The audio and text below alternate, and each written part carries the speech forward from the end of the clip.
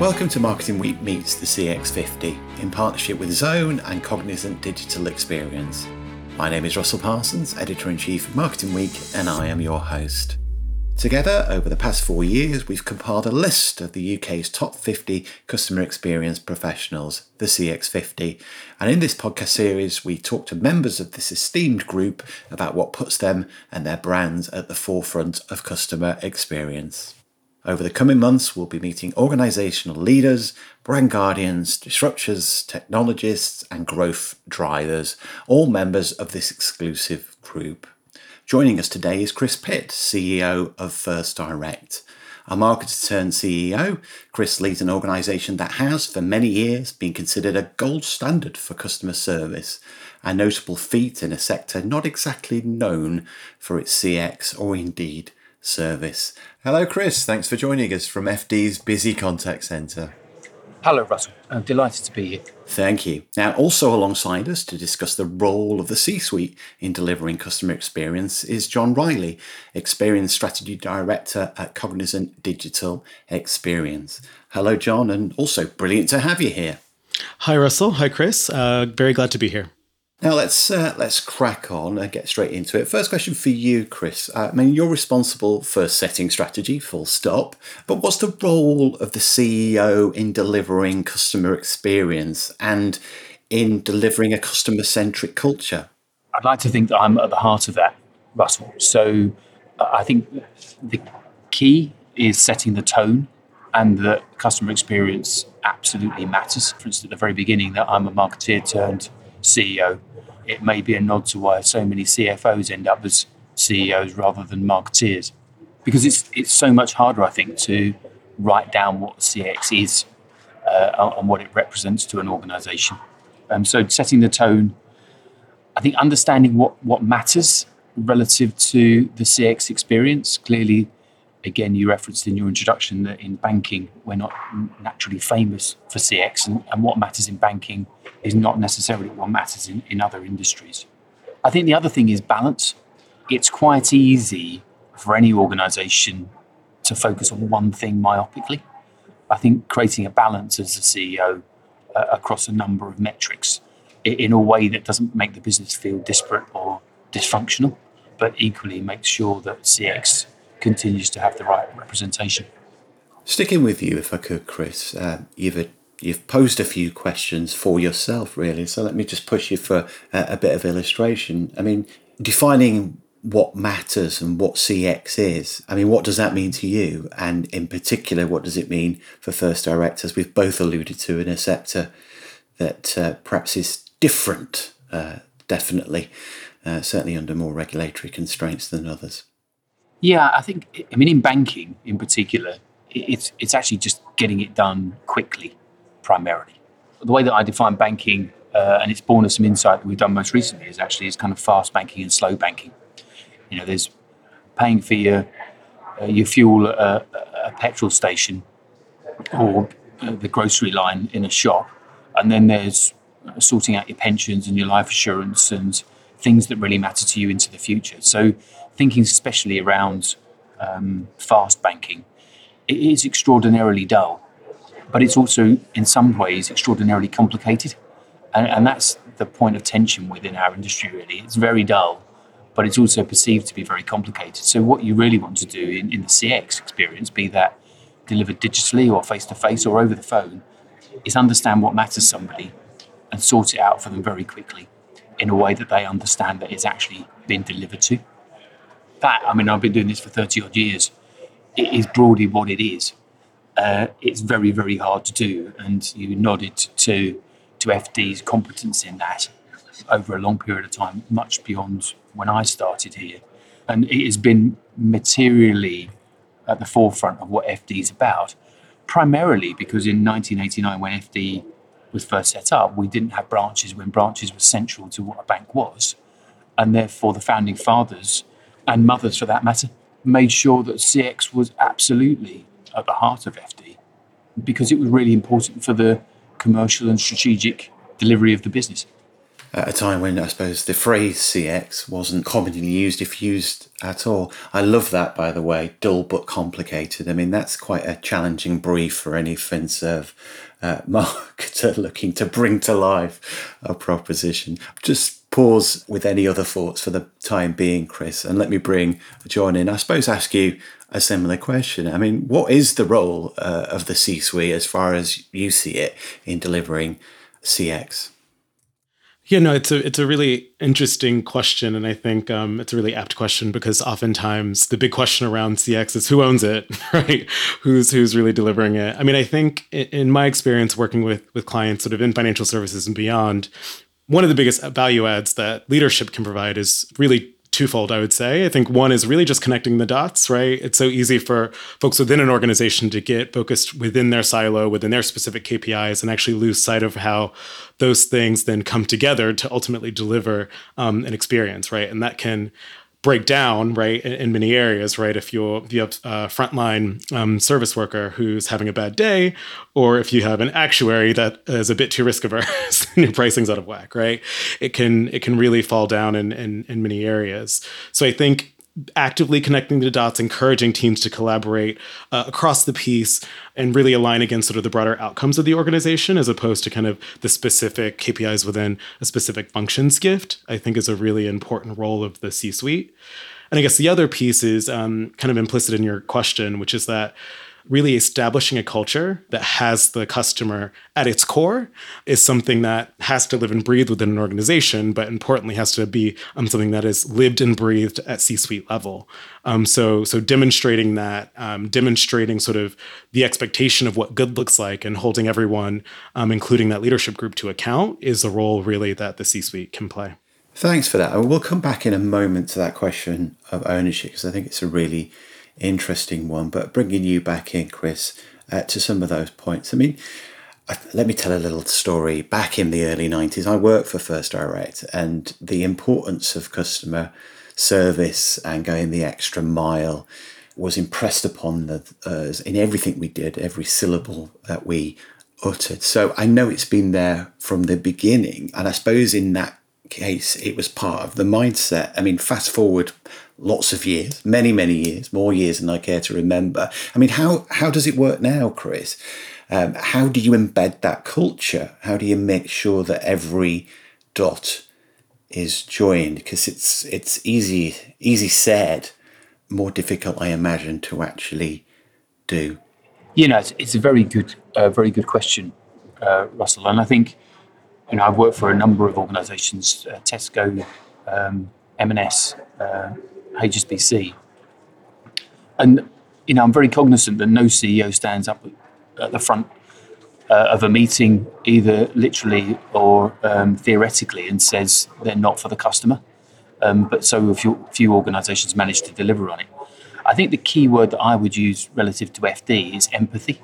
We famously, very famously at the very beginning, and I absolutely doff my cap to the people who set this organisation up, you know, zigged when everybody else was zagging, if you like, in terms of recruiting people who were not bankers, were not financial services people at heart, but they recruited on the basis of attitude and the ability of those people to be empathetic and engage with the people they're talking to. And that, I know, runs through this organisation to today. So on a Friday, I attend an FD graduation ceremony where we bring new people out of our academy and talk to them. You know, I talk to them of their journey of the last 6 to 8 weeks of being trained. And that idea of investing in them, of training them, but the humanness and the humanity that zings out of them is tangible in the way that they talk to me and the way they talk about their trainers. And it absolutely plays out in the live. So I listen to calls every week. I was listening to a lady handling calls about 2 or 3 weeks ago. She'd worked in a retailer and she was desperate to get into FD. She lives around here in our main site in Leeds because of that knowledge and understanding of FD as a company that deals in humanity, not only for the customer in the empathy we show, but also for the people that we employ. So I think that the killer word is empathy. It's not And I absolutely agree with John. You need to get the systems and processes lined up. You need the infrastructure lined up behind it. But you need a kind of a non-tangible thread through your organisation where people instantaneously know that is vitally important, and they don't come to the meeting talking about the P&L first of all. They come talking about the impact on the customer. Has it changed, or does that fundamental approach change as the years go by?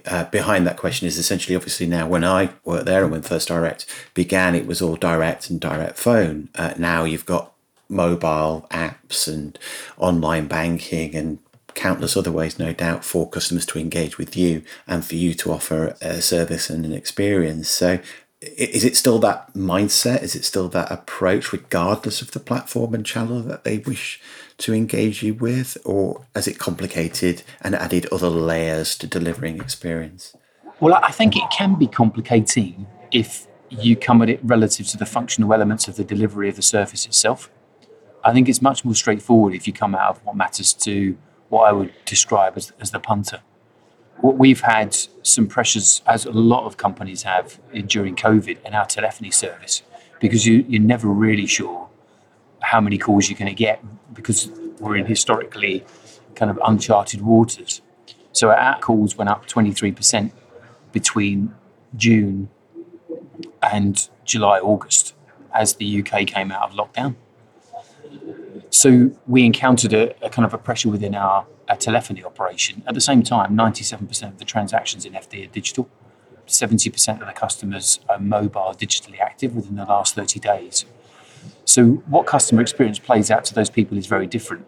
When the telephony service is under pressure, the people want the bank that existed in 1994, rather than there's a whole swathe of FD customers who are kind of completely blindsided by any issues within the telephony service. So when I deliberately wrote out, because I think honesty is central to any company's DNA as well, I wrote to all our customers and said, I'm really sorry about the telephony service we've offered. I got an awful lot of letters back saying, I've got no idea that you've got any issues with your telephony service because they're dealing with us digitally. But what it did do, it talked to the fact that we're prepared to be open around how we deliver our service. So I think you come out of what matters to those customers. I think the real challenge within your question, though, for me, is how do you bring to life excellent customer service? It's quite easy to deliver okay digital service, especially people who've got no comparator. But it's what we find is the people who've engaged to the humanity and empathy of FD, even if most of their transactions are digital, think about it in a completely different way to those who applied on a mobile and never ever engaged us. I can imagine, and it's definitely my experience having grown up as a customer of FD in one way.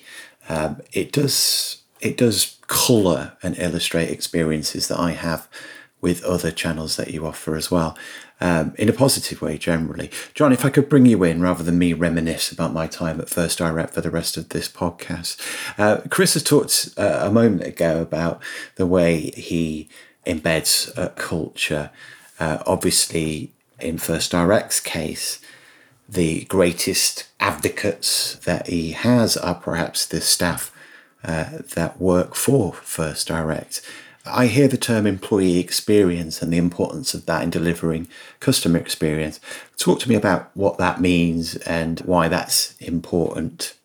Yeah, no, it's a really important question that I'm glad is beginning to get a bit more attention these days. But I truly believe that kind of an engaged employee or numerous employees sit behind almost every great customer experience. So these sort of conversations around culture, employee experience, and customer experience are really intertwined. And I think as we think about sort of cultures that enable great customer experiences, I think what you'll find is that it's not as if there's been a program to develop a culture of customer experience that enables that.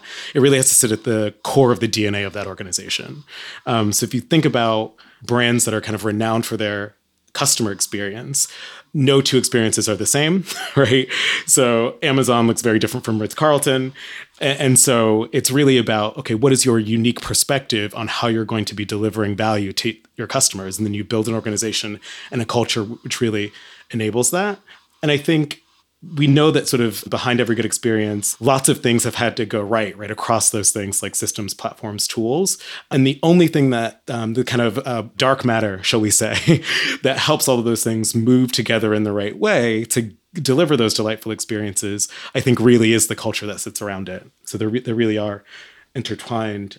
The other thing that I would say is that in terms of how you actually create that engaged employee who really sort of understands the culture and understands sort of what that brand and customer promise is that they're sort of one small part of helping to deliver, is that you actually really have to demonstrate that with your employees just as much as you do to your customers. So when Chris was talking about the woman in the call center who worked in retail and really wanted to work for First Direct, I mean, that is a testament to the fact that that's part of the DNA of the organization and not just part of a marketing campaign or something to attract customers, right?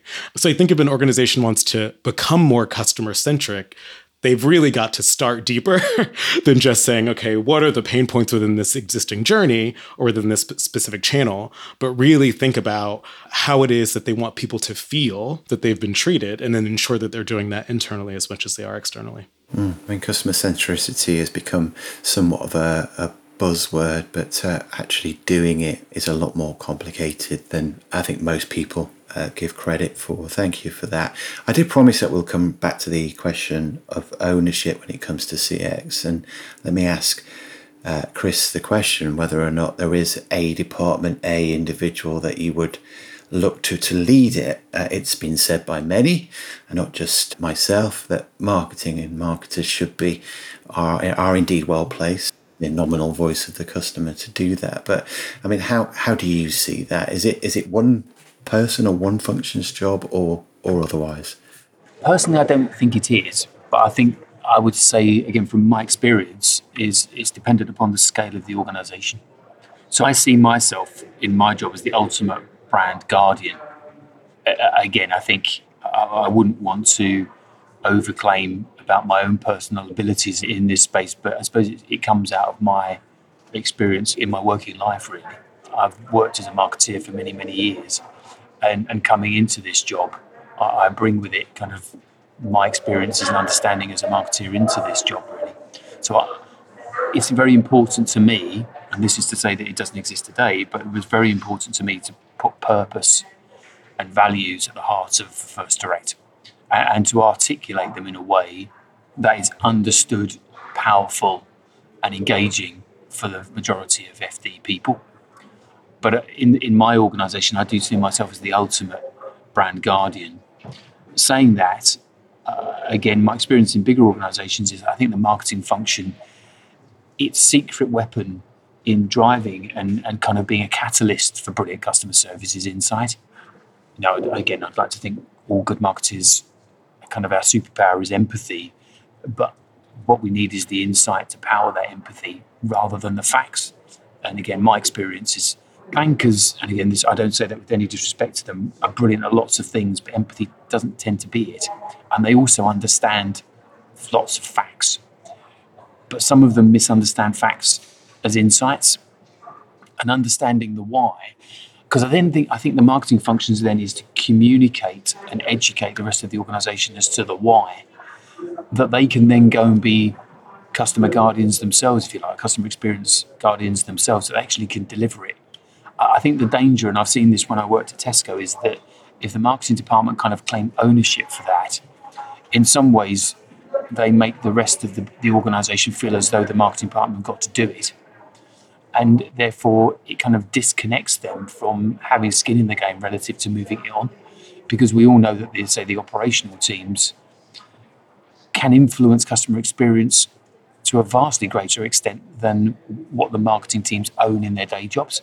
So getting them to understand what they need to do and then making sure that they then deliver on it, in my experience, is a more powerful way of doing it rather than having one team or group of people who kind of own it in totality. Thanks for that, Chris. People listening won't be able to see this, but John was nodding along in agreement to many of the things that you were saying then. John, I mean, what's your take on this? Is it one department's responsibility, or, as I suspect, do you think it's something that's shared?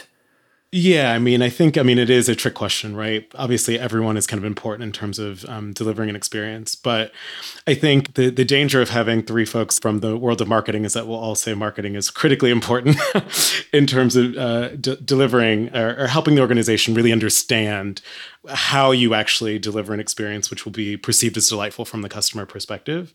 I think in terms of, in the language of your question, sort of who are these strategic CX leads, I think you need those folks really across the organization. I think the challenge is that, to Chris's point, you need folks who are sort of at their core quite empathetic to play that role. And it'll be easier to find those folks, I think, in some functions rather than others. But I think that's not to say that you won't find the odd banker or the odd customer service person who actually have a good sense of empathy and can really understand how, when you have a decision in front of you, one of those decisions might be right from one perspective, but another one of those decisions might be the right thing to do if what you have at the heart of that decision-making process is customer need at its core. So I guess my recommendation would be, and I've seen this work well, is really finding those CX champions across the organization who have that core sort of natural ability and really elevating them to be able to demonstrate what good looks like, keep the broader organization honest. And also, it's one thing for our customer insights folks or marketers to go around an organization and sort of preach customer empathy. But I think actually, if you are a banker, hearing another banker talk about sort of the benefits of being empathetic and what that actually looks like actually goes quite a long way. So I'd encourage listeners to really search far and wide for those people who are naturally predisposed to being those customer champions and really elevating them throughout the organization. And is that how you avoid sort of silos? Because departments' functions have historically, in many organizations, operated in their own space, not necessarily looking outside. And as we've already discussed, the key to experience is making sure that you join the dots. So what's the challenge there? Is it a structural one? Is it just finding those advocates and making sure that they're leading efforts? No, it's a really good question. I think oftentimes these silos come from a sense of kind of ownership and responsibility. So, for example, I'm working with an insurer at the moment to digitize one of their processes. And we had a long debate about sort of who the core team should be. And I fought really hard to have compliance and fraud be a part of that core team. Because if you go to them with a solution, they're going to say, okay, my role in this capacity is to provide the fraud/compliance point of view, right? And that's what they'll do. But if they're part of the sort of working team to deliver this experience, then they can work with you and be creative in terms of coming up with solutions that are doing right by the customer, but also the right thing for the business. And so I think as you structure teams against initiatives, really thinking through the areas that might be unintuitive, but can really undermine an experience, and bringing those folks in early in the process so that they have a sense of ownership over that initiative and not just representing kind of the function within the organization that they represent. Thank you for that. Let me just switch gears a little bit to talk about investment and making the case. I mean, CX is a culture, it's a mindset, it's about getting the right people in. And that mix of empathy and understanding and appreciation of customer needs. None of that is free, but in terms of investment, there are things that you need to actually spend some money on. I mean, Chris, let me come to you firstly. I mean, people might come to you, or you have to go externally, say to HSBC, and make that case for CX. So what's the silver bullet in making the case for investment in improving customer experience, would you say, both if somebody was to come to you and in going to somebody else, which I'm sure you've had experience of? Yeah, I mean, where I'd start with is, again, what matters to them, and then talk CX in the language of what matters to them. In my experience as a marketeer trying to get investment in marketing more broadly, we often talk in the language of brand to people who understand P&Ls. And when you've got to try and persuade them, it's just a complete fool's errand. But if you talk about brand and CX in the language of a P&L, then you've got them. So I think commercialization would be a key one. But equally, relative to the people you might need to influence, especially across the board, I think there's other things in there. I think reputation of the organisation, both of the business and the brand. First Direct has a reputation to keep, and therefore there is a real story around investment in FD relative to our position and not losing our position and enhancing it as as you alluded to before, Russell, the kind of the modernity of the world impinges upon us. I think regulators and media, as you referenced at the beginning that I live in a very regulated world, and again, John talked about compliance and fraud. They tend to be compliance, both the legal function as well as the regulatory compliance function, tend to be very strong within financial services companies. If you can show that customer experience investment is going to help keep the wolf from the door relative to the regulators, it's not going to do you any harm in persuading people that it's the right thing to do. So I do think there's a real part to play in some people who you need to influence doing the right thing for the wrong reasons, but it doesn't matter. Talk in terms of commercial and business outcomes is what I'm taking away from that. Thank you, Chris. Same question for you, John. I mean, if you were offering somebody some advice in making a case for CX investment, what would the key advice be? Yeah, no, absolutely. I mean, I think it's aligned with what Chris was just saying, but I think in the same way that kind of as marketing evolved as a discipline, marketers became better at sort of putting together investment case with actual ROI and business case behind it. I think from a CX perspective, design decisions, as we make them in their most sort of fundamental form, should be based on what's going to deliver the most value, right, to the relevant stakeholders, the business and to customers. And if we're actually doing CX design using sort of value frameworks in that way, then rolling that up to sort of a Exco presentation around why this investment is justified should be rather easy. So I think we as kind of CX professionals need to really hold ourselves to account in this way in terms of making sure that we're actually bringing in the right data, the right insights at the right time to understand the value that each of our design decisions are driving so that we can make those investment case more consistently, but also hold ourselves to account as we deliver experiences, test and learn over time. So I think this is a question that's an important one because I feel oftentimes we'll say, hey, you can build this shiny new product, shall we say, and it's going to be great for brand and our reputation. And we can say we have an app as cool as Monzo without actually the rigor behind it to say why this is a good business decision. And I think increasingly that will be required and quite frankly, will make our design decisions better over time. Thanks for that. Let me look forward, or ask you two to look forward a little bit. If there's a trend that you're seeing in CX that will influence, if not determine, the future of delivery of CX in the medium to long, what are you seeing, Chris? What are you looking out for? I would reference back to one of my previous answers, Russell, I think, is really staying touch tight to the customer with your insight at a fundamental level. I think picking up on what John just said there, I think you get lost in the shiny and new. You get lost in the kind of the tech, especially in the tech delivery, but kind of asking whether it's material to the customer. And I'm very conscious of when I worked for Tesco, I had the opportunity to speak to Terry Leahy for an hour or so, as all marketing people who joined Tesco did at the time. And he said, follow the customer. And I think that's absolutely the right thing to do. I think that you then, as most marketeers of any standing recognises, that if you followed the customer, you'd never have launched ATMs. You'd have never launched an iPhone. So you kind of do need to have a leap of faith relative to the experience that you want to generate. But I think that is often evolved out of looking at best in class in other industries and in other countries and challenging yourself to run those down. As I say, staying touch tight to the customer and recognising the core insights. What can't they do that they want to do? And I think in our industry, what my head of digital has reminded me of most recently, which I thought was really fascinating insight really, is that a lot of digital banking has replicated the things that you could do before digital existed. But now we're starting to create digital experiences and customer experiences that existed before you had branches and before you had call centres. They're creating new things that people can do. And I think, so the final part to my answer, sorry, it's been mildly rambling, would be that you kind of triangulate those thoughts and allow people to kind of bring to bear customer insight and the technological advances and see what you create, what happens out of that mix. So that would be my thoughts. Thank you. I think you've given me two answers for the price of one. I was going to ask you for your key advice, but you've sort of folded both a trend and some advice into one there. So I'll open the floor to John for, well, those two questions. Firstly, What's the thing, the trend that will define CX?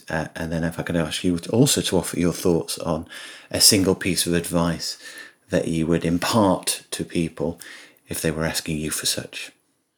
Yeah, no, both really great questions. I think for me, one of the biggest trends that I see emerging that I think is going to be really critical for people thinking about customer experience to get their head around quickly is the idea of kind of responsible design. And when I say responsible design, I don't just mean kind of accessibility, but I mean designing and delivering experiences in an inclusive way, in an ethical way, and in a sustainable way.